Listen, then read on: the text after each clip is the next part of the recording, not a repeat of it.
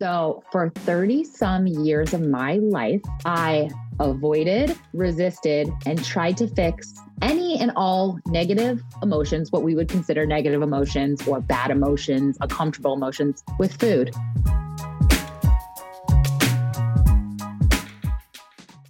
Shh.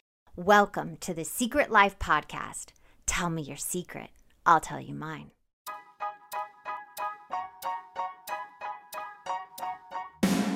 Sometimes you have to go through the darkness to reach the light. That's what I did. After 12 years of recovery in sex and love addiction, I finally found my soulmate, myself. Please join me in my novel, Secret Life of a Hollywood Sex and Love Addict, a 4-time bestseller on Amazon. It's a brutal, honest, raw, gnarly ride, but hilarious at the same time. Check it out now on Amazon.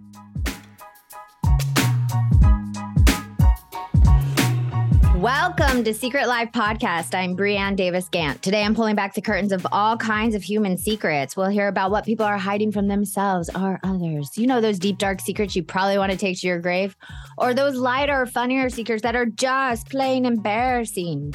Really, the how, what, when, where, and why of it all. Today, my guest is Erin. Now, Erin, I have a question for you. Dun, dun, dun. What is your secret? So for 30 some years of my life, I avoided, resisted, and tried to fix any and all negative emotions, what we would consider negative emotions or bad emotions, uncomfortable emotions, with food. Yes. So I would overeat. Yeah. I would overindulge. I would sneak food. Mm-hmm. I would hide food. I would lie about food, all of the things. And most importantly, to myself. Wow. I have to say, I'm getting a little hit from, I have done those things as well. I was a complete sugar addict and I would binge bags of sugar when I was young. So when did it start? If you could go back, how far back? Because I want to get to where you realized it was a secret from yourself, of course. But when did it, the first thing where you were like, I love food and I'm addicted to food and I use it to not feel my feelings? So I grew up in a Jewish family, and I'm only going to speak on my experience coming from a Jewish family. So this is not all Jewish families. This is my personal experience living in a Jewish family. Mm-hmm. We love food. We have this, and I think a lot of people who grow up in a culture and a community tightly knit, they have relationships. Many cultures have relationships and communities with food. Yeah. And so we use food to celebrate. We use food to grieve. We use food to congregate. We use food for all different reasons. So food is a big part of my story and my family. So we surrounded our lives around food. So I learned that very, very young. Mm-hmm. And no one ever had the conversation with me as a child. This is great. Food is awesome. It's pleasurable. You get that hit of dopamine. It's fun. It's amazing. But you just need to be aware that it can affect you if you don't understand what you're doing with it in a way that you may gain weight, or you may not feel good. You might get a stomach ache, or you might want to throw up, whatever's happening for you. And you might not properly be nourishing your body. So no one had these conversations of why food is important. It's fuel. It's also important because it's delicious and it's part of our culture. No one had these conversations. So I just started watching everyone around me and obviously picking up the behaviors of overeating, overindulging. And no one was telling me that this may affect me negatively because they were doing it themselves. However, what they said was, well, you're overweight and this is a problem. So let's take you to a doctor. Let's put you on a diet. So when were you overweight? When did they say that to you? What age? The earliest age I can remember is 8 years old. Wow. And I have a daughter now who's 8 years old. And I look at her and I was like, I can't imagine ever saying to her, which she's not, but even if she was, you're overweight, you need to go on a diet. It would be like, oh shit, I'm the parent. What am I feeding my kid? What meals am I providing? What activities, physical activities are we doing together as a family? Yeah. Instead, it became my problem and my responsibility at 8 years old. And that was a hard pill to swallow. So, I felt a lot of shame, and I felt like there was something wrong with me and I was not good enough. And looking back at pictures, I wouldn't say I was overweight. I would say my body was changing. And I was also at the same time never taught the skill set of how to eat in a way that would be ideal for my body to thrive. Now, here's a question I want to ask you. Okay, Yeah. but I want to ask you this. And I know you said both things were going on, but I want to ask you, we always, for me, didn't get taught how to feel feelings, like you said, those negative feelings. So you turn to food to cope with those negative feelings. Did your family members not deal with their negative feelings, and that's how they coped?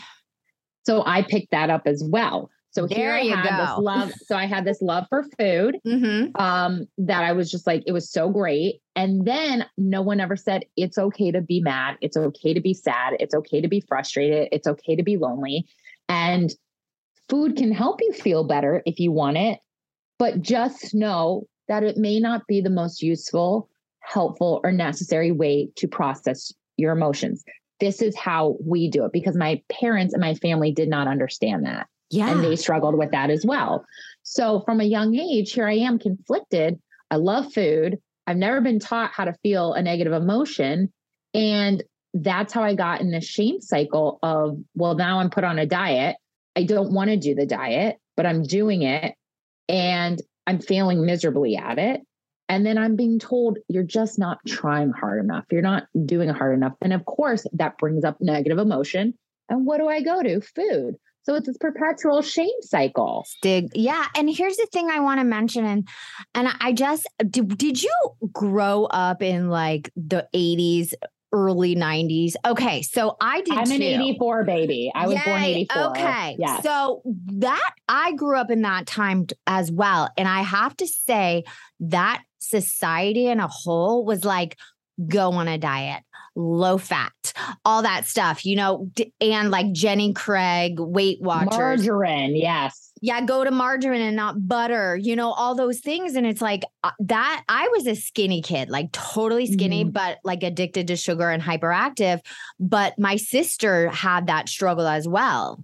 And I'm sure she's fine with me saying it, but my mom was always on a diet. She had Jenny Craig there, Weight Watchers, because her society was telling her and she wasn't feeling her feelings. So she was trying to restrict as well. And that never works.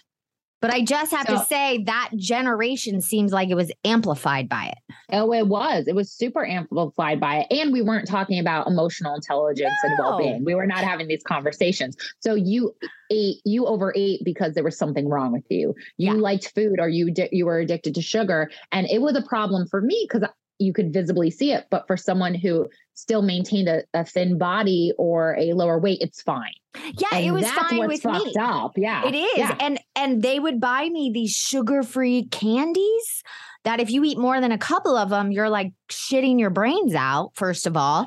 So what I would do instead, and here's my secret for the day, I ate Dimetap. You know those grape like cold medicine taps that taste like candy? I love the taste of them. And one day I ate the entire box. Like, how dangerous is that? Because they wouldn't allow me to have sugar, or, the family was breaking up. There was a lot of unbalance that nobody was talking about. And I turned and ate a whole box of cold medicine because no one taught me how to have a feeling. Yeah. And it's crazy because, again, my parents are like, well, if you want to eat a lot, eat the whole bag of snack wells versus like have a Hershey bar and enjoy yourself. Like, it was just fucked. It was all. And listen, I've gone to therapy. I don't blame my parents because guess what? I'm a fucking adult now. And I can figure this shit out myself. And I have, and I know we've talked before, but I have lost over 130 pounds and maintained it. And not from dieting, by the way. It's been through feeling work and thought work by addressing what am I feeling and what is the thought creating that? So I can then change or first understand the behavior I'm engaging in, and then decide if I want to change that or not. That's very different from, here's a list of foods I cannot eat. I have to eat at these times. I have to eat out of these containers. I can only eat within these points, or I have to measure it in this little weight. You remember those little things you can measure how much? And I was like, that's insanity at its finest, right? Like we cut a little piece of chicken and weigh it. Yeah. It's crazy what we put ourselves through. And we're really just putting Band-Aids on the root of the problem, which is, we are human beings. We're supposed to feel negative emotion and positive emotion, but we're told if you feel something bad, you should just be more grateful or have gratitude in your gratitude journal, or you should just think happy thoughts. No, bitch, I'm fucking mad about something, and how do I work through this without using food? Stop telling me to think, well, look at all the stuff you have. That is not what we're doing today. I am mad because I was triggered by something. I am frustrated because my expectations weren't met. How do I process that and deal with that with or without turning to food, but feeling good in my decision and trusting myself to work through it and lose the weight? That's it. Oh my God. It's so powerful. It feels like you should teach, like, in education, you should go into all the elementary and middle schools and like teach this, because it's so important. Because I said, and you and I have talked about, it's like when that toxic positivity is killing us even more, because when you don't allow yourself to have negative feelings, sadness for no reason, like you could literally wake up and just be sad, but people are not okay with that. And I said, when you don't allow yourself to be sad, you actually delete even joy. When you don't allow one emotion, you eliminate all emotions. So for the longest time, I didn't know how to have joy because I wouldn't allow myself to have sadness. Yeah. So I always look at emotions like, if you're looking like out, think of yourself like in the desert and you're looking at the horizon, it looks so far away and it's this horizontal line. It's not a value system like a ladder, like the top is the best, the bottom's worst of emotions. There's a spectrum of emotion. And I've been thinking about this a lot. We label emotions as negative, positive, good or bad. Yes. There are no good or bad. There's no positive or negative. I use those terms because that's what people understand. But I really want to change the conversation of, there's desired emotion or there's undesirable emotion. There's comfortable emotion or there's uncomfortable emotion. I am more comfortable feeling joy and excitement than I am frustration or overwhelm. That's it. But it's beautiful now. I bet even when you feel sadness or frustration, that you can right size it where it doesn't overwhelm you anymore, because you know it's an emotion and you'll go through it and it's not forever. For me, when I would feel sadness before my recovery, when I would turn to sugar or men or the things I did, that is because I felt like it was going to be there forever. There's this like doomsday whenever I feel sadness or frustration or not good enough, where it was like, oh, I'm going to be stuck in this forever. And now I can say to myself, no, this is just right now. This is just for today. And I couldn't do that before. No, because judgment blocks learning and growth. So when we're judging ourselves for being human beings, for feeling disappointment, for feeling frustration, for feeling sadness, even if there's a valid reason in our minds or not, it blocks us from really processing the emotions so we can work through it. We then want to run to social media or substances like food, alcohol, Netflix, drugs to numb, video games, avoid, to resist. And depending on what the substance is and who you are, I'm not here to speak on that, but do it in a way that you can still grow and move forward if you are going to indulge in that, whatever that is, or completely rid it out of your life if you can't handle it in small, moderate doses. Like, I can't say no to food. That's not an option. I need food to survive. So I had to figure out how to eat M&Ms and still lose weight, how to eat that piece of cake and still lose weight, whether I was physically hungry or I just wanted it for whatever reason. Now, when you're talking about drugs or alcohol, that's a little different. You don't need that to survive. Or you could, have the conversation about social media. Well, how harmful is it? I don't know. You have to ask yourself that question. Well, for me, it's very harmful, people, just so you know. For some people it is, because it's so, I cannot. I cannot scroll. I will go into compare and despair immediately. Like I know I can't do it. But that's the beautiful thing. Know thyself, people. Yeah. Stop worrying about everybody fucking else and what they're doing. Know your secrets. Know your truths. Figure out what works for you. Yes. And that's it. Okay, but I do have a question because I know the listeners are dying to know these things. So I still want to go back. Can you say when you would overeat or in your past, was there any major trauma, little T or big T is what I call it, like little trauma, big trauma, that you realize amplified you gaining 130 pounds? You keep going to food instead of feelings. Did anything happen that affected that, or is just the whole cultural family unit that just amplified it? All of the above. And it was a big T. I grew up in a home where I had a sibling who had some emotional and behavioral challenges. Okay. My mother was bipolar. My parents were in an unhealthy marriage. It was financially unstable for our family. There was a lot of little T's and big T's. Yeah. And nobody was processing them. No, it was just like a constant shitstorm. Like, it would kind of quiet down and then it would rain and then it would quiet down versus like, this is our issue. How do we problem solve? And my family was super open, like people always tell me, you're so open.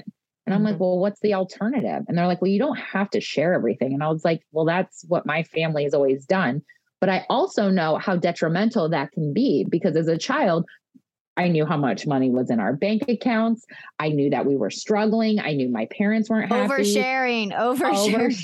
So sometimes that it seems very normal to me. And I'm like, oh shit, did I just overshare? Like, but now I can recognize when it's appropriate or not. But I knew a lot of things as a child that my children don't know. Like my daughter asked me the other day, how much money do you have in your bank account? And what'd you say? I said, well, I said, how much money do you have in yours? She goes, I don't know. I don't have a bank account. And she does. We opened up a savings for her, but she doesn't know. And I said, well, if you don't know what's in yours, you shouldn't really ask people what's in theirs.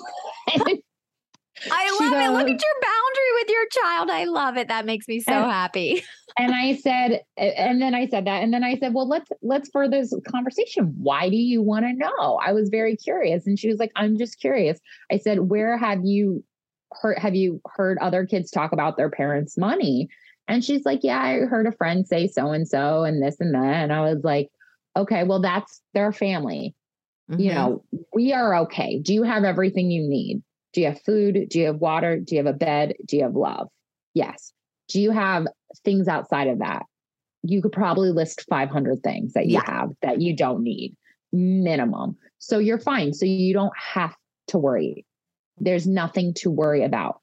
If you want to worry on, going to school and making something of yourself, worry about when you feel sad, how you get over that, like, and not worry, like detrimental worry, but like focus. I want to say focus on the things that are important to you. Having fun as a kid, what do you want to learn? What do you want to do? What friends do you want to make?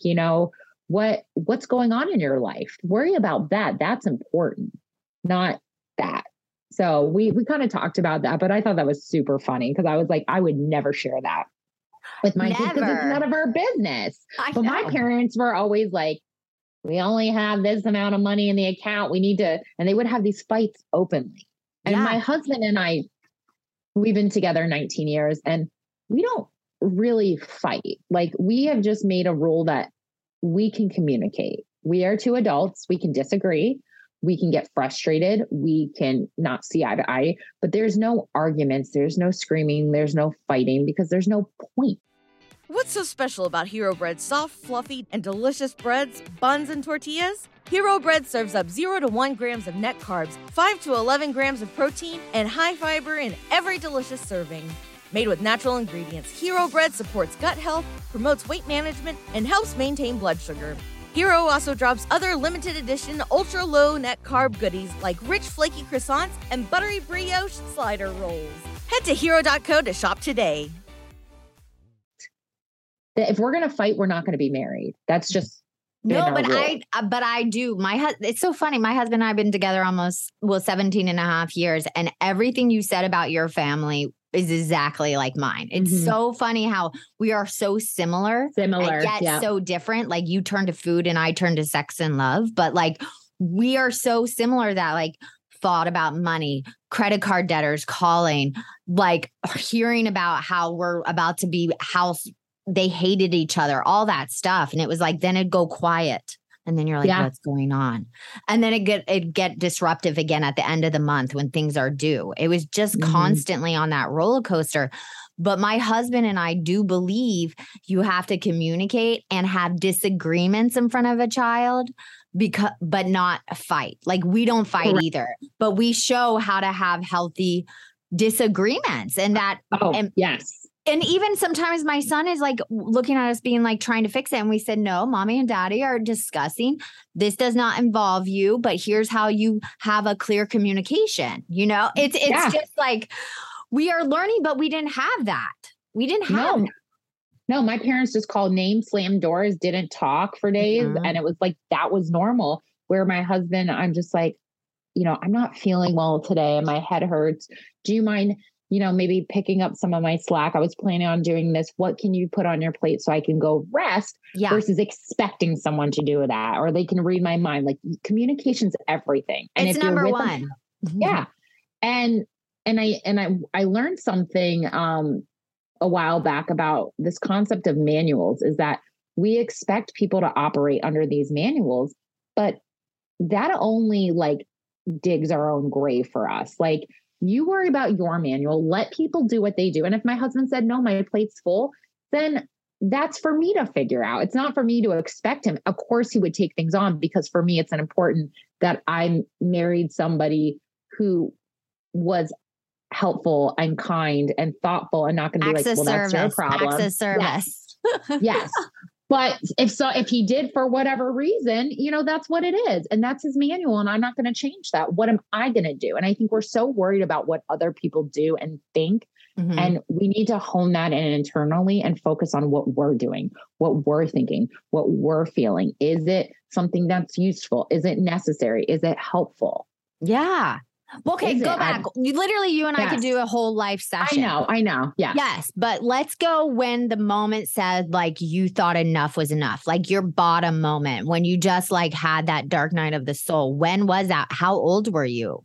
So I've had many of those where I was just like, I'm not good enough and I will be good enough when I lose the weight. So I have to lose the weight. And I've yo-yo dieted my whole life. And I've always tried to fix what the problem was, which is my thought. And I think our problems are always our thoughts. Thinking. Yeah. It's our stinking thinking is what I call stinking thinking. I love that. And it was this thought that I wasn't good enough, which still pops up always, but I know how to manage it a little better and not use food, which is a skill set, which I think if anyone could walk away from this episode is that managing your thoughts and emotions is a fucking skill set. It's not an inherent characteristic or worth.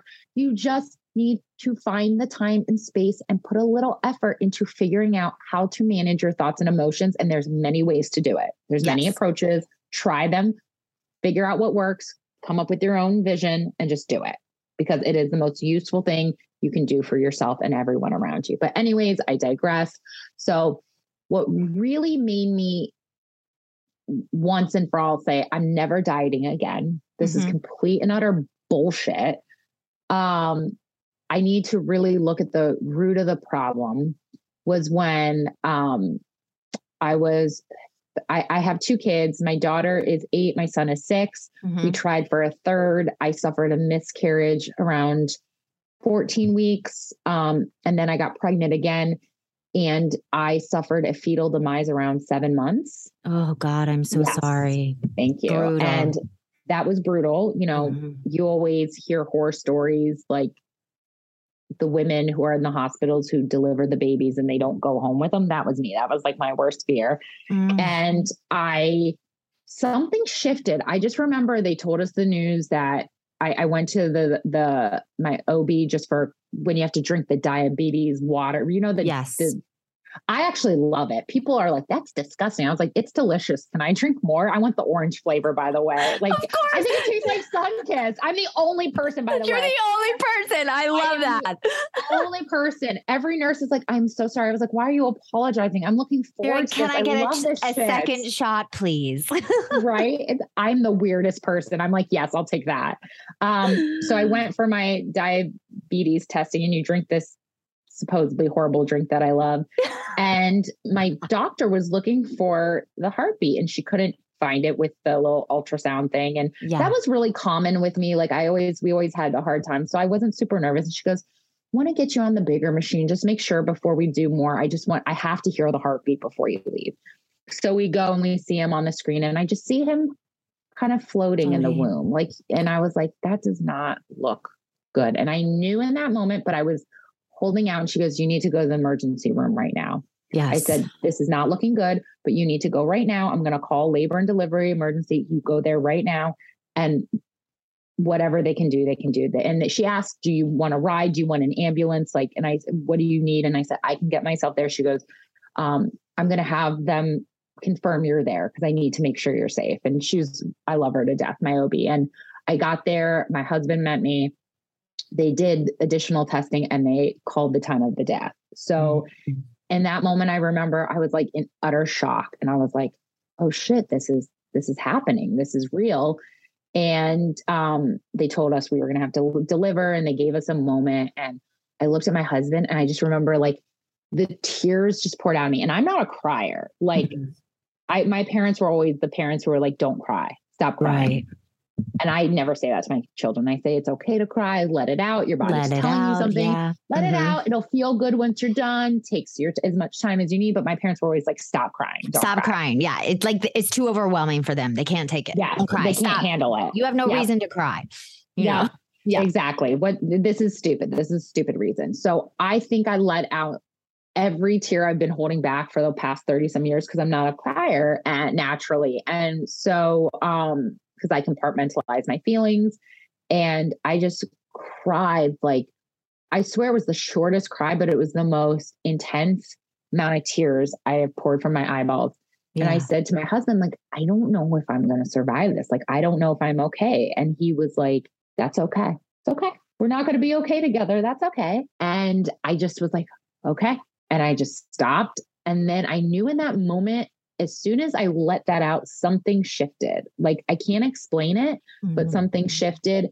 And I just knew things were going to be different after this, because I think subconsciously, even though no doctor told me that was the cause, I blamed myself because of my weight.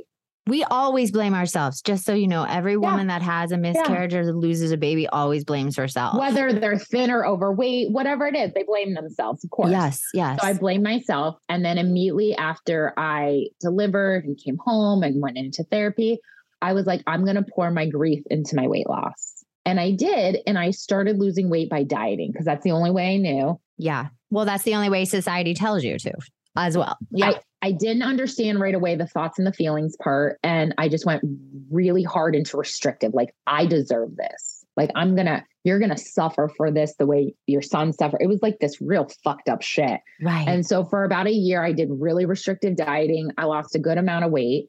And then I finally looked at my husband. And I said, I don't think I can do this forever. Like, how am I supposed to eat a piece of cake? And he was like, yeah, I don't know. You should think about that. Cause I was like eating no sweets, no flour, no sugar. Like, I was really hurting myself. Like, the life of an actress. Yeah. That's what you were doing 24/7. Yes. Yeah. Cause I was like, I don't deserve it. I'm not good enough.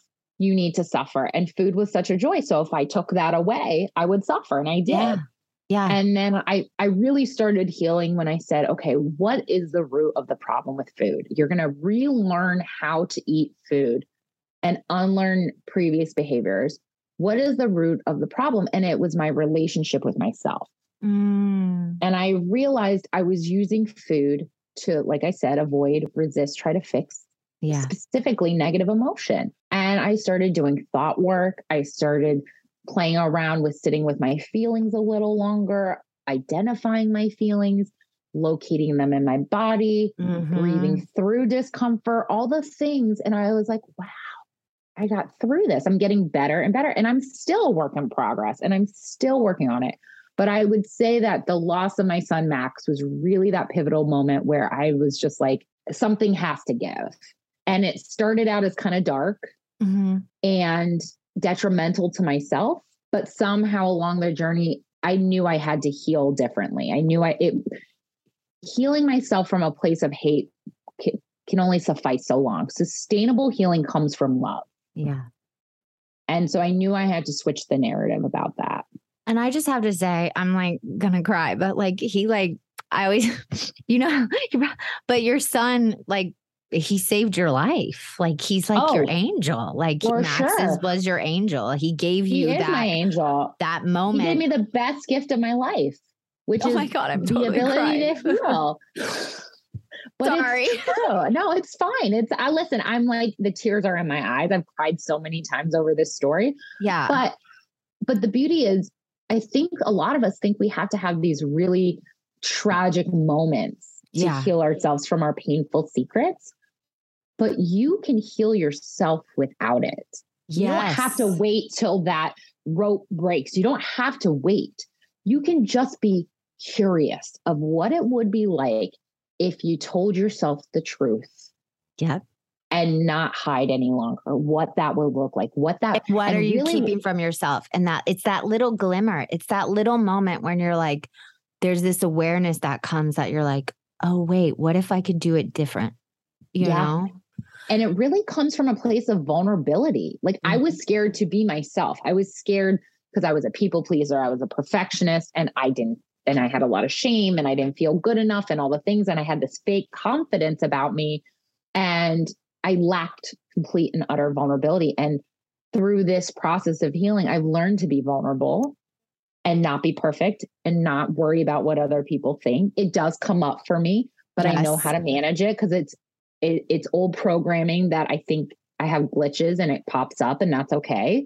But that's okay. Me too. It will pop up like every 6 months. I'll have this moment where I'm like, you're a loser. You're not good enough. You're and this is this voice. And I even go be like, there's that voice again. That's been that tape. That's not real. But but you still have it because it's constant work. You always have to be, but it gets easier and easier as you do it and you maneuver through it and you figure it out. But that requires self-trust. And if we are using to avoid the believing in ourselves and avoid doing the work to trust ourselves, then how can we trust ourselves? Like, we're in a vicious cycle. So I would just say to anybody listening, judgment blocks any learning. So, and any growth. So if there is a secret that you want to change, if you want to change it, just be curious about the root. Don't go to the easy solution. Don't go to what you think is the quick fix, because that's bullshit and it's a waste of time. Yep. If I would have just addressed the problem from the beginning, I wouldn't have spent 20 some years being an expert failed dieter, which thank God I was, because that's what I do for a living is I coach. I'm a wellness coach and I work on sustainable weight loss. But so it was a gift in the end. But still, like, I wouldn't have suffered for so long. I know. And that's where you have to tell people to find you, because I know we're running out of time, but I want people to be able to find you if they need support, if they need coaching, hear more of your story. Where can they find you? Yes. So they can find me on my website, which is www.thegrowwellcoach.com, because I believe we are all, being alive is just about growing and growing well. And then we all die and it's over. And sorry, kids, that's just. And you don't take anything with you, and your weight doesn't matter, and the money doesn't matter. So why not grow well and grow well in your way and in your vision and your look, and not worry about what you think you should or have to do. Do what you want to do. And then you can find me on Instagram or Facebook under Grow Well Coaching. I'm more present on Instagram than Facebook, but either one, DM me. Love to help you. And listen, I help my clients with their wellness, and we work on sustainable weight loss. But again, it's really going to the root of why you're eating. And I give you something to try to start, because again, weight loss is trial and error. So if you still engage in the same behaviors, you're going to get the same result. So we just, off the bat, I give you a very flexible plan. It's kind of like a container. You fill in the blanks, we start trying. And while you start working on that, we then start getting into the coaching. We start digging into the shit. That's why you do the things you do. Dig through the shit is what I always say. Dig through the shit to get to your gold. Right? Yeah. Because we all have it. We have lots of gold. We are all treasure chests. Well, if you're on this planet, you're worthy, right? You're worth it. So, oh my God, we could literally talk forever. I feel like we have so much in common. Yes, for sure. I'll always come back on and talk. Please do. And I know you have your podcast too. So if anybody wants to listen, what is it called so they can tune in? Yes, I am currently a co-host on the Unscripted podcast, and I will be also venturing off into my new podcast, which I will have you on, which is the Grow Well podcast. And we're going to be talking about all things growth and transformation into wellness, whatever that looks like for people, whether it's through weight loss or sobriety. And I know we're running out of time, but I just want to say something to anyone who's listening, and especially you. I am super inspired by your story with your addiction and your vulnerability. My brother is a recovering heroin addict, and this is a man that I thought was not going to live to see 20. He is thriving. He is healthy. He is well, and he grew well in his own way. And let me tell you, people can change. Yes. That story that we can't change is utter bullshit. Total bullshit. You can change. It can be small. It can be big. It can be whatever you want it to be. So don't give up on yourself. Don't give up on other people. Just trust the process. Trust yourself and start to begin to trust the process. Oh, thank you so much for coming on. Thank you for having me. I love this.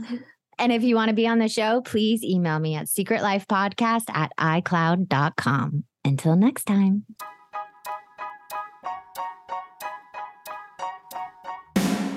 Thanks again for listening to the show.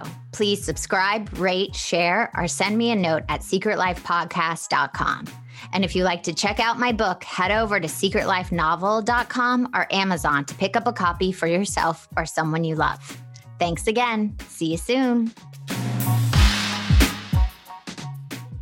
Cashback is not available on gas in New Jersey and Wisconsin. Hey, good morning. You're heading to the airport, right? Yep, thanks for checking. I like the car. How long have you been a rideshare driver? About 3 years now. I really enjoy it. Isn't it hard to make money these days with the price of gas being so high? Not for me. I use Upside, the free app that gives you cash back for every gallon of gas you buy. Wait a minute. Are you saying you actually get real money back when you get gas with the Upside app? Yep, I get real cash back every time I get gas. Does that actually add up to anything? I'll make around $200 to $300. Wow, that's serious extra cash. I'm downloading the Upside app now. Download the free Upside app now to earn real cash back every time you buy gas. Use promo code CAR for an extra 25 cents a gallon bonus on your first tank. You can cash out anytime right to your bank account, PayPal, or a gift card for Amazon and other brands. Just download the free Upside app and use promo code CAR for a 25 cents a gallon bonus on your first tank. That's code CAR.